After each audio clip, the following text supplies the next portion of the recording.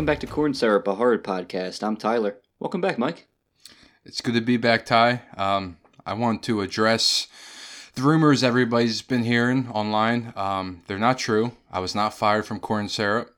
I was, however, placed on leave after tweets of mine resurfaced from 2010, where I claimed that the Nightmare on Elm Street remake was the best movie in the franchise. That's not how I feel now. I was 18 when I made that tweet. To anybody I offended, I apologize. To my family and friends, to my co-host Tyler. That's not who I am. That's not how I was raised. That movie's a piece of shit. So I apologize. I took these 2 weeks to go back and learn, and I came back a better person. Well, look, man, we all have skeletons in the closet, and we all do stupid shit when we're young. I know you sought treatment for this, and I know how remorseful you are, and I'm just ready to move on with the podcast. Thanks, man. Fuck. Well, look, man, it's good to have you back. You're a better man for this. I am. I've learned a lot, and I'm just happy to be back here with you, Ty.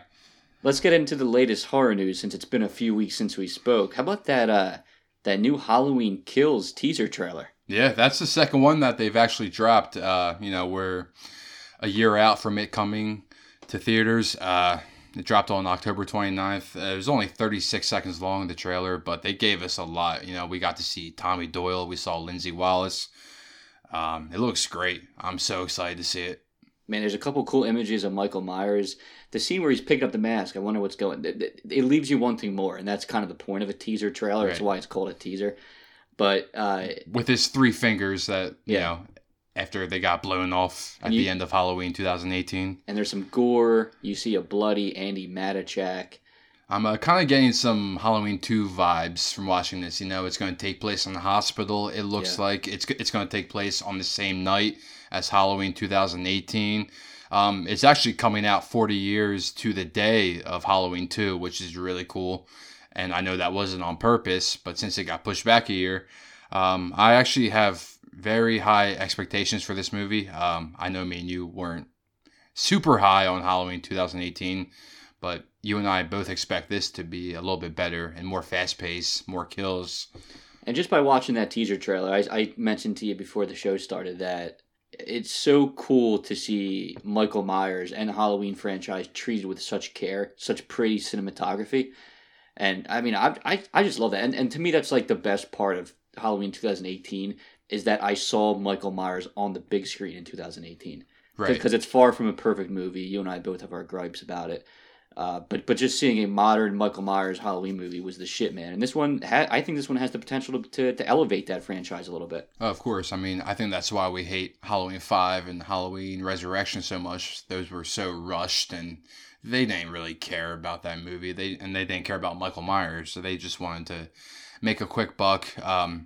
With this trilogy that we're getting, they definitely put their time and effort into it, and it sucks it got pushed back a year, but I think it will be worth the wait. Yeah, man, a year goes by fast. It'll be here before you know it.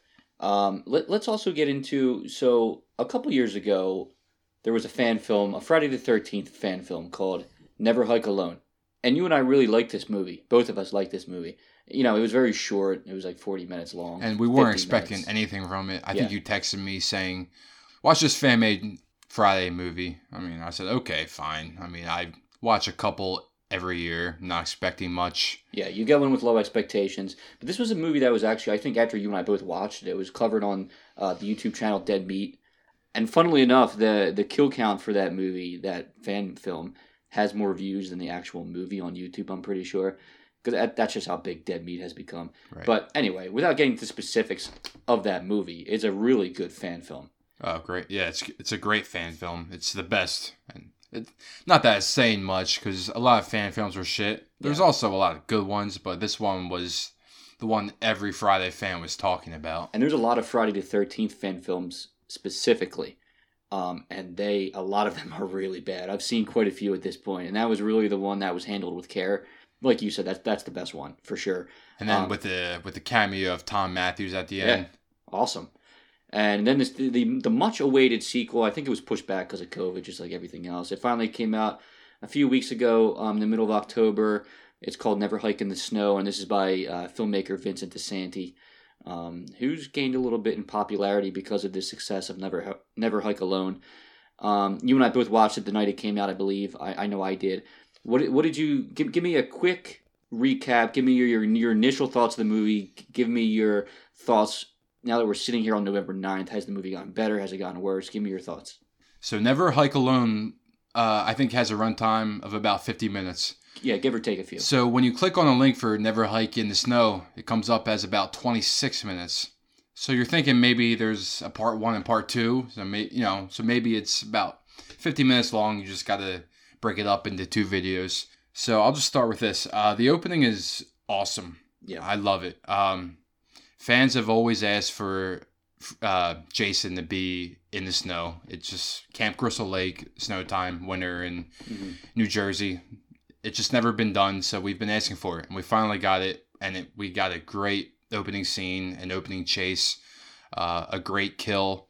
Good effects too. Like when they show his dead body, they show that shot of his face. Yeah, man. When I clicked on the video and I saw that it was like 26 minutes long, I thought I clicked on the wrong video. Right. I was like, oh no, I meant to click on Never Hike in the Snow because I thought if anything it was going to be longer because you're building off of the success that was Never Hike Alone, and it was a success for from a fan film perspective. Right. This movie was a letdown for me. Not only was it too short, it really left you wanting more. But I just didn't really understand the storyline or how it tied into the first one, and maybe that remains to be seen because DeSantis is on record saying there's going to be more. There's going to be more of these films, and I think his studio is Womp Stomp Films, I believe, and they're going to be producing more of these Friday the 13th fan films. So maybe this movie will look better in time, but for me personally, this was a little bit of a letdown. It was a letdown for me too, and like he said himself, the reason why this runtime was so short is because they were on a budget. Like they had a big budget for this movie because you can tell from the cast. They brought back Tom Matthews as the lead. He wasn't just some cameo at the end of the movie. And they brought back Deputy Rick Colon, who's actually the sheriff now, played by Vincent Gustafaro. I hope I'm saying that right. So I'm sure that, may have affected the budget a little bit more to have, him in the movie. Sure. But when you're watching a fan film, you don't care about the budget. And I'm sure after you watch Never Hike Alone, you didn't say, well, that movie's great, but I just wish the budget was bigger. No one was asking for a bigger budget in a shorter movie, so... Yeah, they finally put Jason in the snow, and I swear to God, as long as the internet has been around, people have been asking for Jason to be in the snow. I remember reading shit about that when we were kids, too young to be even watching these movies. I think if the movie was longer, it would have been worth the wait to see Jason in the snow because, again, that opening scene is so good and it's so pretty. Seeing the bloodshed on the snow and everything. And the opening scene and the final scene are so good, but the in-between is just kind of filled with bullshit with flashback scenes that we don't really care about and we never really needed explanation to. I know this is a fan film, so it's almost it's hard. We're ripping on something that we wish that we could do, but and we're only criticizing it because we liked the first one so much. But here's a message to anyone who wants to make a Jason film, and I don't have the talent to do so. So take this for what it's worth. We don't need Pamela Voorhees involved at all. So that part of the movie, you could have just completely bypassed that. And I also don't see where it ties in to the Never Hike Alone storyline. But again, maybe that remains to be seen. Right. And I found myself being bored in a 26-minute movie. I was fast forwarding a lot, and to be fair, it's not a 26-minute movie. It's 20 minutes with 6 minutes of credit, and that's another huge problem I have with this movie. Right. The average credits for a 90-minute movie is about 3 to 4 minutes. So to have 6 minutes worth of credits in a 20-minute movie, that sounds pretentious, and I don't think Saving Private Ryan even had 6-minute credits. So I don't know who you're thanking. You're probably thanking your extended family, your neighbor's family. Who are you thanking in 6 minutes? I think if we look at it maybe the additional movies from DeSantis and Womp Stomp Films, maybe they build off this, maybe they tie in a little bit to where this movie looks better and makes more sense in retrospect, but we'll see. But the thing is, I don't think that we'll get a part 2 anytime soon. There's no sign of it. I could see maybe if you make a 20-minute short film and then a month later you drop part 2. Yeah. I don't think it's coming for another year or 2. Yeah. And by the way, there is a new Friday the 13th fan film by a guy named Cody Falk, and it's called Voorhees, and it came out on Halloween. I know about it because I'm a fan of Cody Leach and his YouTube channel, and Cody was talking about it. So we're going to be checking that out, and we'll get back to you with our thoughts on that. But it's supposed to be pretty good. The early reviews look promising. So check out Never Hike in the Snow on YouTube. Check out Voorhees on YouTube. Let's get into the episode, Mike. We're doing something a little bit different, something we haven't done before. We are going to be talking about... Look, I mean, honestly, we've talked about some shitty movies already from our rankings. I feel like our whole podcast is really shitty movies, but... Well, we did 28... That's a slasher genre, though. We did 28 Days Later. So that's okay. That's Oscar-worthy compared to some of the films we've covered. But we're going to be talking about 2 movies that are so bad they're good. And, dude, there are no shortage of them in the horror genre, especially once you get into the slasher genre a little bit. One of these movies, and this is going to be like an ongoing series, by the way, not consecutively, but, we're going to be intertwining this with our original versus remake and interviews and whatever the hell else we want to do, because that's what this podcast is. One of the movies we're talking about today has a big budget. The other one, I'll put it to you this way, does not have a big budget. Let's get into our first movie. This is... How do I introduce this movie, man? I've seen this movie a lot. It's from 2000. It's from 2008. It's from a guy everybody has heard of, the name M. Night Shyamalan. This movie is called The Happening, and it stars a guy everybody has heard of. His name is Mark Wahlberg. Marky Mark. He's been in a few movies. A few. Yeah, so it's called The Happening. Where to begin? This movie was marketed as M. Night Shyamalan's first R-rated movie. Of course, M. Night was known for The Sixth Sense, Unbreakable, even The Village at this point he was known for. 2 years prior to this movie, Lady in the Water came out. And Lady in the Water was, before M. Night Shyamalan had this resurgence in recent years, Lady in the Water was like the beginning of the downfall. It really was. I mean, of M. Night's career. He obviously had The Sixth Sense, Unbreakable, Signs, and then he comes out with Lady in the Water, and people were just thinking, all right, you have one flop. That's okay. Right. You come out with The Happening. What the hell happened? I mean, we obviously like this movie enough to be talking about it, but we like it because it's so bad. I'll tell you what, man. Mark Wahlberg in this movie, part of it is the writing, obviously. It's like sarcastic. I feel like he's not trying, but like he knows how bad it is. He looks so disinterested in this movie. And some of it is the writing, but also the way he delivers his lines. Like every word he utters in this movie sounds... Why is everybody saying that? It sounds comical. It's terrible. But also, it's not just Mark Wahlberg, by the way. Zoe Deschanel in this movie sucks. And I feel like she wasn't really even that famous in this point in time. And somehow she still was able to make a big name for herself. But, for her to be this bad in this movie so early in her career and still make a name for herself is impressive. Really. But you thought this would have been, this would have killed her career. This movie starts out decent enough, like with the construction workers falling off the building.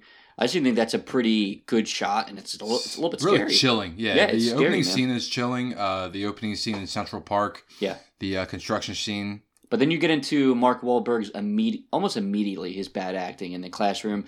He's a science teacher, by the way, and he's talking about honeybees. and for those of you wondering, the opening scene takes place in Philadelphia High School. That's not a real high school. No. Because we're from the area and we can fact check that for you. That's not real. So Mark Wahlberg is not actually a teacher at Philadelphia High School, just for you guys. Yeah, it's probably the worst portrayal of a teacher ever. I mean, he comes off so corny almost immediately. Science is important. Do you think that pretty face will always stay intact? Yeah, every line Wahlberg delivers in this movie is complete shit, man. He has said on record that this is the one movie that he regrets doing. So I'll give him that for at least, he knows this movie was a pile of shit. But the reason why this movie is good, though, is because of Mark Wahlberg. Correct. Just in the worst way possible. Not in the way that he intended or M. Night intended. Yeah. There's that scene, like, in the beginning where they're first escaping town and they're at, like, the diner. And the lady turns to him with her cell phone and, like, the lion is eating the zookeeper's arms off.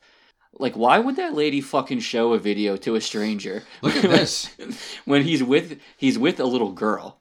All of the acting in this movie is bad. The guy who plays Julian, I forget his name, and it's not John Leguizamo? Yeah, there you go. He's one of those guys that is in movies all the time, and like you know him. I don't know his name, but you know his face. But he's also terrible in this movie for what it's worth. And there's the scene where like he's going after his wife. Everyone has escaped town. People are dying. Everyone's committing mass suicides, and he's escaping town. He's looking for his wife. His wife's in Princeton, New Jersey. And Zoe Deschanel's character takes his daughter's hand. And what does he say, Mike? Deliver the line for me. Don't take my daughter's hand unless you mean it. Like, dude, she's just trying to help out. Right. Like, don't be a dick to the person that's, like, saving your daughter's life. This movie, like, it's probably intentionally tongue-in-cheek, at least to a little bit. That's what M. Night Shyamalan has said in recent interviews. I don't think he said this when the movie came out. I think once it became like noted how bad this movie is, he kind of said, "Oh well, this whole movie was supposed to be, a farce. Not don't take it seriously." Try to cover his ass a little bit. I think that's what he's trying to do. I think this movie was made definitely to be serious and to be taken seriously. Yeah, because there's moments where it's so overly melodramatic and like there's sad music playing. How about the scene with the hot dogs, man? What is it with that guy and the hot dogs? Like they're trying to escape town and they meet this couple that are willing to help them and drive them out of town. And this guy just keeps talking about. I fucking love this movie. This guy just keeps talking about hot dogs. He's like, I like hot dogs. Do you like hot dogs? You like hot dogs, right? Like, he's fixated on hot dogs. And then his wife walks out of the house and he's like, did you get the buns? Or did you get the mustard? There's this obsession with hot dogs in like this 5-minute scene that just makes no sense. And Zoe Deschanel, man, not only is she bad in this movie from an acting perspective, but her character also blows. Yeah, she's low key cheating on Mark Wahlberg's character, like she had dinner with some other guy, and I think we're supposed to be rooting for her, but she just comes off terrible. So this movie has about an hour and a half of runtime. It's a really boring movie, especially the middle of it. And I'm talking, so the beginning's really good, and probably for the next 60 minutes, you can just zone out, and anything you pay attention to is just the acting, because there's really not much happening for a movie called The Happening. I was going to say, did you say Happening? You called it, okay. But even when you watch like the trailers for this, and when this movie was first coming out, they never really marketed what this movie's about. It was just always M. Night Shyamalan's first R-rated movie. But you never knew what the movie was really about. Yeah, and then you watch, and then you're watching the movie, and you still really don't know what it's about. M. Night's first R-rated movie, like you and I talk about how sometimes PG-13 horror can be so watered down, so corny, so obviously catered to teenagers. So like, not that M. Night Shyamalan's movies were prior to this. Yeah, because like The Sixth Sense is PG-13. It's scary as shit. It's one of the best thrillers of all time, yeah. But then you get this and like, okay, maybe he's turning it up even another notch. Yeah, and then he's trying to make a comeback from Lady in the Water. So right. He's going to make an R-rated movie, come back. And then you see Mark Wahlberg is casted. And it's like, so you have the makings here of what could have been a promising movie. And I don't know what the fuck happened here. I don't know if like the studio got involved, but this is just a gigantic misfire. Like there's a scene where Wahlberg is talking to a plant, and then he realizes the plant is fake, but yet he keeps talking to it. I mean, I found that scene to be very deep. I actually cried for a little bit. Yeah. There's that one scene, I'll point this out, like right after that is when a guy, he has this riding lawnmower and he puts it in motion and it kills him. It runs himself over with it. That's a pretty good kill. Like there's a few moments in this movie where like, okay, I'll give it to you. It's pretty decent. This movie is rated R, but there's really not any language, any sex. So it is really rated R just for, the thought of suicide. Like, you don't want, like, a 13-year-old watching this shit. Dude, I wonder, like, if that opening scene where the construction workers were falling off the building, like, is that alone enough for a movie to be rated R? Just because, like, it's a disturbing scene. Like, you're insinuating mass suicides. Oh, yeah.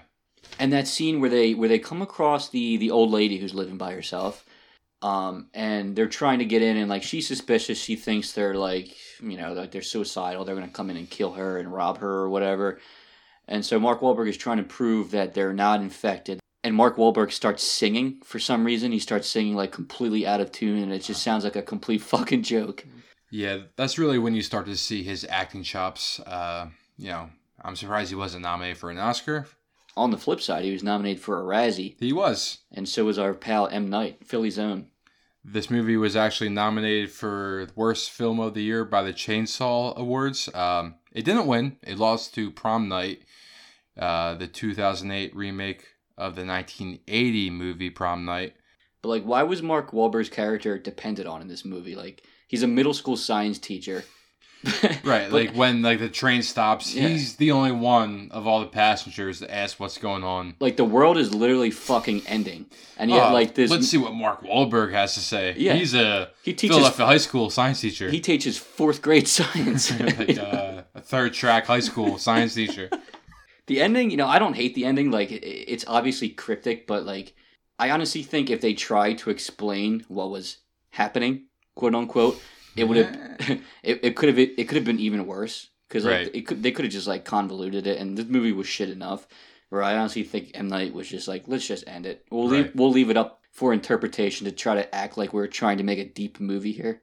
So most of his other movies are about an hour and 50 minutes long. This was 20 minutes shorter than the average. So this is by far his shortest movie. So he definitely ran out of what the fuck he was writing, what the fuck he was doing. For sure. Because there's nothing, this movie has to end eventually. Because there's just Mark Wahlberg, like, wandering around the field, just going house to house.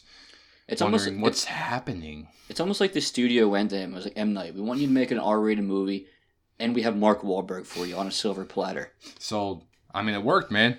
They made $163 million at the box office. Yeah, and they knew it would. The way you marketed it as his first R-rated movie with Wahlberg, of course it's going to make money. And by the way, Wahlberg was coming off Invincible, which is a pretty good movie. It's very popular in this area, in the Philadelphia area, because it's about the Eagles. But he's coming off The Departed. Departed, yeah. Like, he's coming off some big roles here, man. Like even smaller films that were well received, like Four Brothers and Shooter. Like, even those movies. To go from those movies, obviously The Departed is on the next level. But even to go from those movies to this movie, it's a pretty steep drop. This was the height of his career. Yeah. And so we spoke about Zooey Deschanel. Amy Adams was actually in talks to play that role. And Wahlberg, years later, said Amy Adams dodged a bullet by not accepting the role. That she did. And after this movie, M. Night went on to direct The Last Airbender. So this was really like the pinnacle. M. Night was getting a lot of criticism around this time. Rightfully so. And after that was After Earth with Will Smith and Jaden Smith. Yeah. This was a dark time for M. Night, and especially where he's at now, after doing Split and Glass. Not that we're huge fans of those movies, but they're at least competent movies. Those were steaming piles of shit. M. Night came back around, to the small budget stuff with The Visit, which I think was released in like the mid-2010s, if I recall correctly. I think 2016, 15. Sure. And that was really when he got back to his roots. That was really a small budget movie, like you said. Yeah, that was something, there was like no risk. So, but there was probably a studio that wasn't willing to give him $30 million to make a movie. Sure. It's good to see M. Night doing well again, honestly, because he's from Philly too. Right. And you and I both grew up watching. We're biased. Yeah, but we both grew up watching The Sixth Sense. Right. We grew up watching Signs, which was filmed in our backyard, essentially. And a movie like Unbreakable. I've always loved Unbreakable. So he's a guy you want to see succeed. He's always and been you know easy to that root the for. ideas are there. Like, he's a good filmmaker. So when he makes pieces of shit, it's kind of like discouraging. Yeah. Because the potential's there. You don't go from making The Sixth Sense to The Last Airbender without a chance of recovery and kind of redeeming yourself. So he's an easy guy to root for. How much of this is M. Night's fault, and how much of it is Mark Wahlberg's fault? Well, in Mark Wahlberg's defense, it's a shitty movie regardless. It's a shitty script, right? Right. Like, the lines he says, although he says them in a ridiculous fashion, they're still really fucking stupid lines. You could have, like, Marlon Brando reciting this, and he would look like an asshole. Yeah, I don't want to defend Wahlberg too much because he's god-awful in this, but, I think ultimately you have to blame Shyamalan and you have to blame the writers. It's his movie, ultimately, right? Yeah.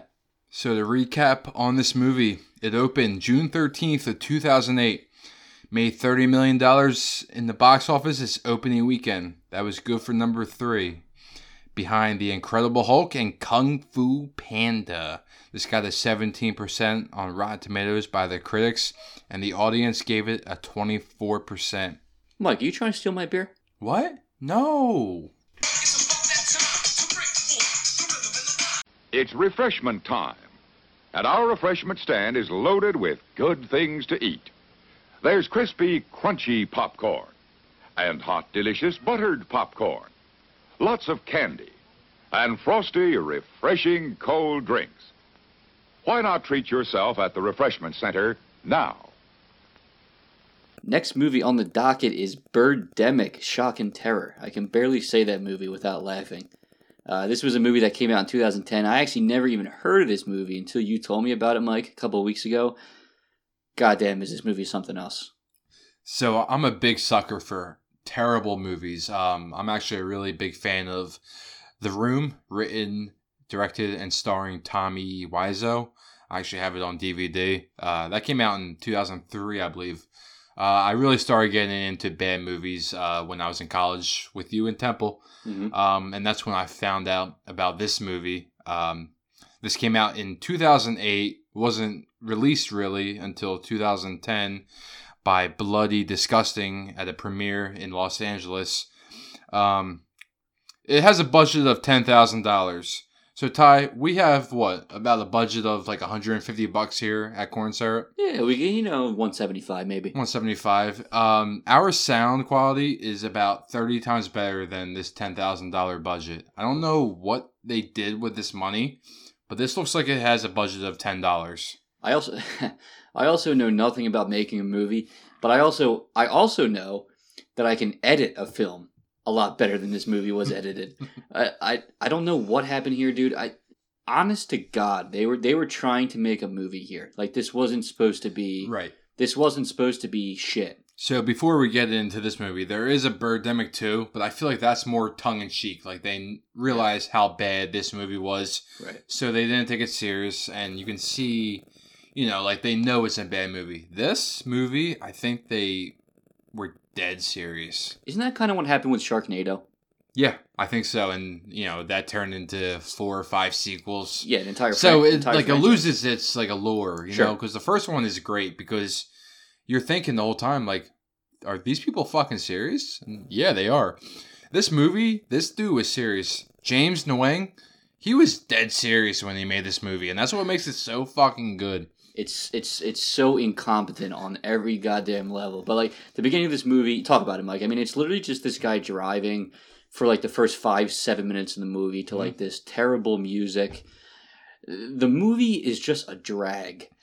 And like it's not like it's a short movie. This movie is an hour and 45 minutes long. Like there are Oscar-winning movies that are like an hour and 45 minutes. The opening scene is awesome. It's a dude driving for 7 minutes. You don't see his face. If you're not invested in this movie in the first 7 minutes, then you don't have a pulse. There's so much going on, just a shitty camera angle from someone sitting in the passenger seat of a car with really good music. It's just like you just get so invested. And then he arrives at the restaurant, he gets out of his car, and he starts walking into the restaurant. And I realized... It's like he's never fucking walked in his life. I realized, holy shit, this guy not only can't act, he doesn't know how to fucking walk. It's like the director was like, all right, now I need you to walk. And he's like, oh, okay, you're asking a lot, buddy, but all right. Just act normal. And then he just walks like he's fucking taking his first steps ever. Oh, man. And then he gets into the restaurant. That's where you get, like, the first bite of, no pun intended, that's where you get the first bite of, like, how bad the sound is and the editing. Because this has to be one of the worst actors of all time, the waitress that seats him. She had one line. One line. He goes... So, first of all, half of the movie sounds like this. And then the other half sounds like this. Yeah, it's really that bad, dude. I mean, this movie seems like it was made by somebody who never saw a movie before. Somebody who never saw a movie before. That's how bad this is, dude. And I think the funniest part is, like, the director is, like, supposedly such an asshole and so hard to work with. Yeah. So, like, you hear about guys like Edward Norton and Christian Bale who are so hard to work with. And then there's like guys like James Nguyen who are so hard to work with that make pieces of shit like this. Man, the lead actor, his name is Rod in the movie. His name is Alan Bogg in real life. I just Googled it here as I'm sitting here. Trust me, I don't memorize that name. But yeah, okay. I saw an interview on YouTube, man. He seems like a likable guy. I almost felt bad for him. But Jesus Christ, is he so bad in this movie? It's like he's never had any human interaction in his life. Like, he acts like an alien in this movie. The way he just talks to people, the way he even walks, like we talked about.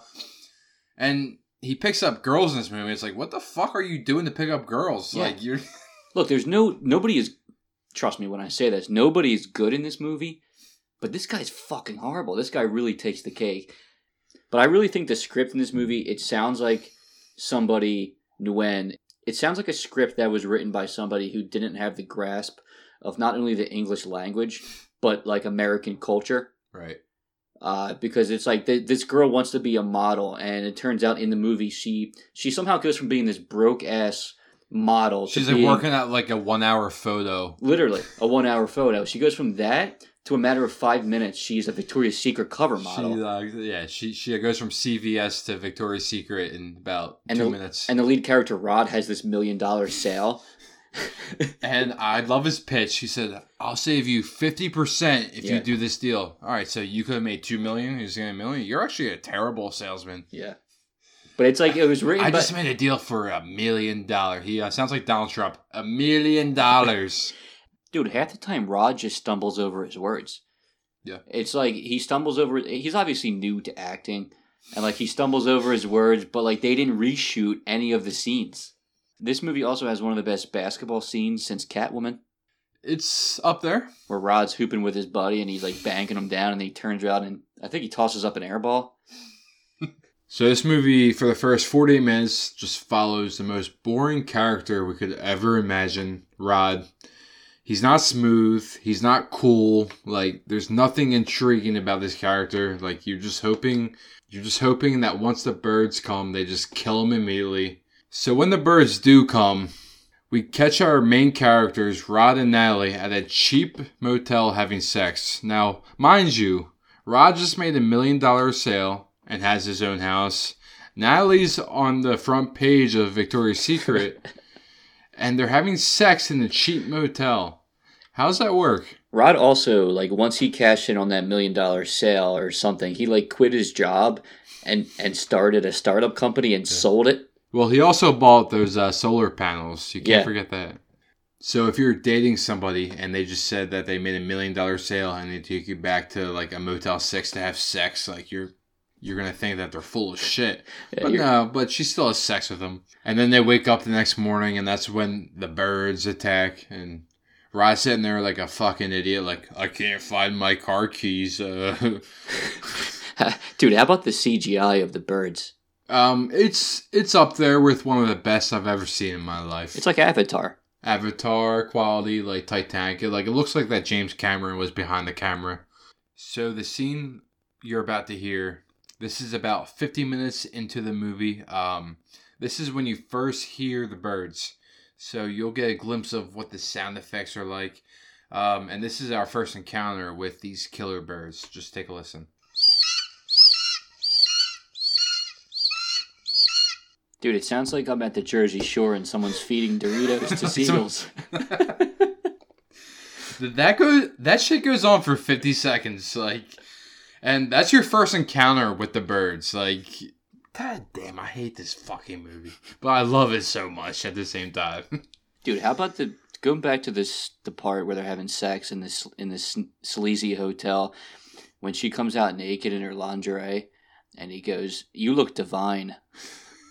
And like the way he looks at her, like it's the way I look at my like alarm clock when I wake up in the morning. He's just like, This had a what, $10,000 budget? $10,000 budget.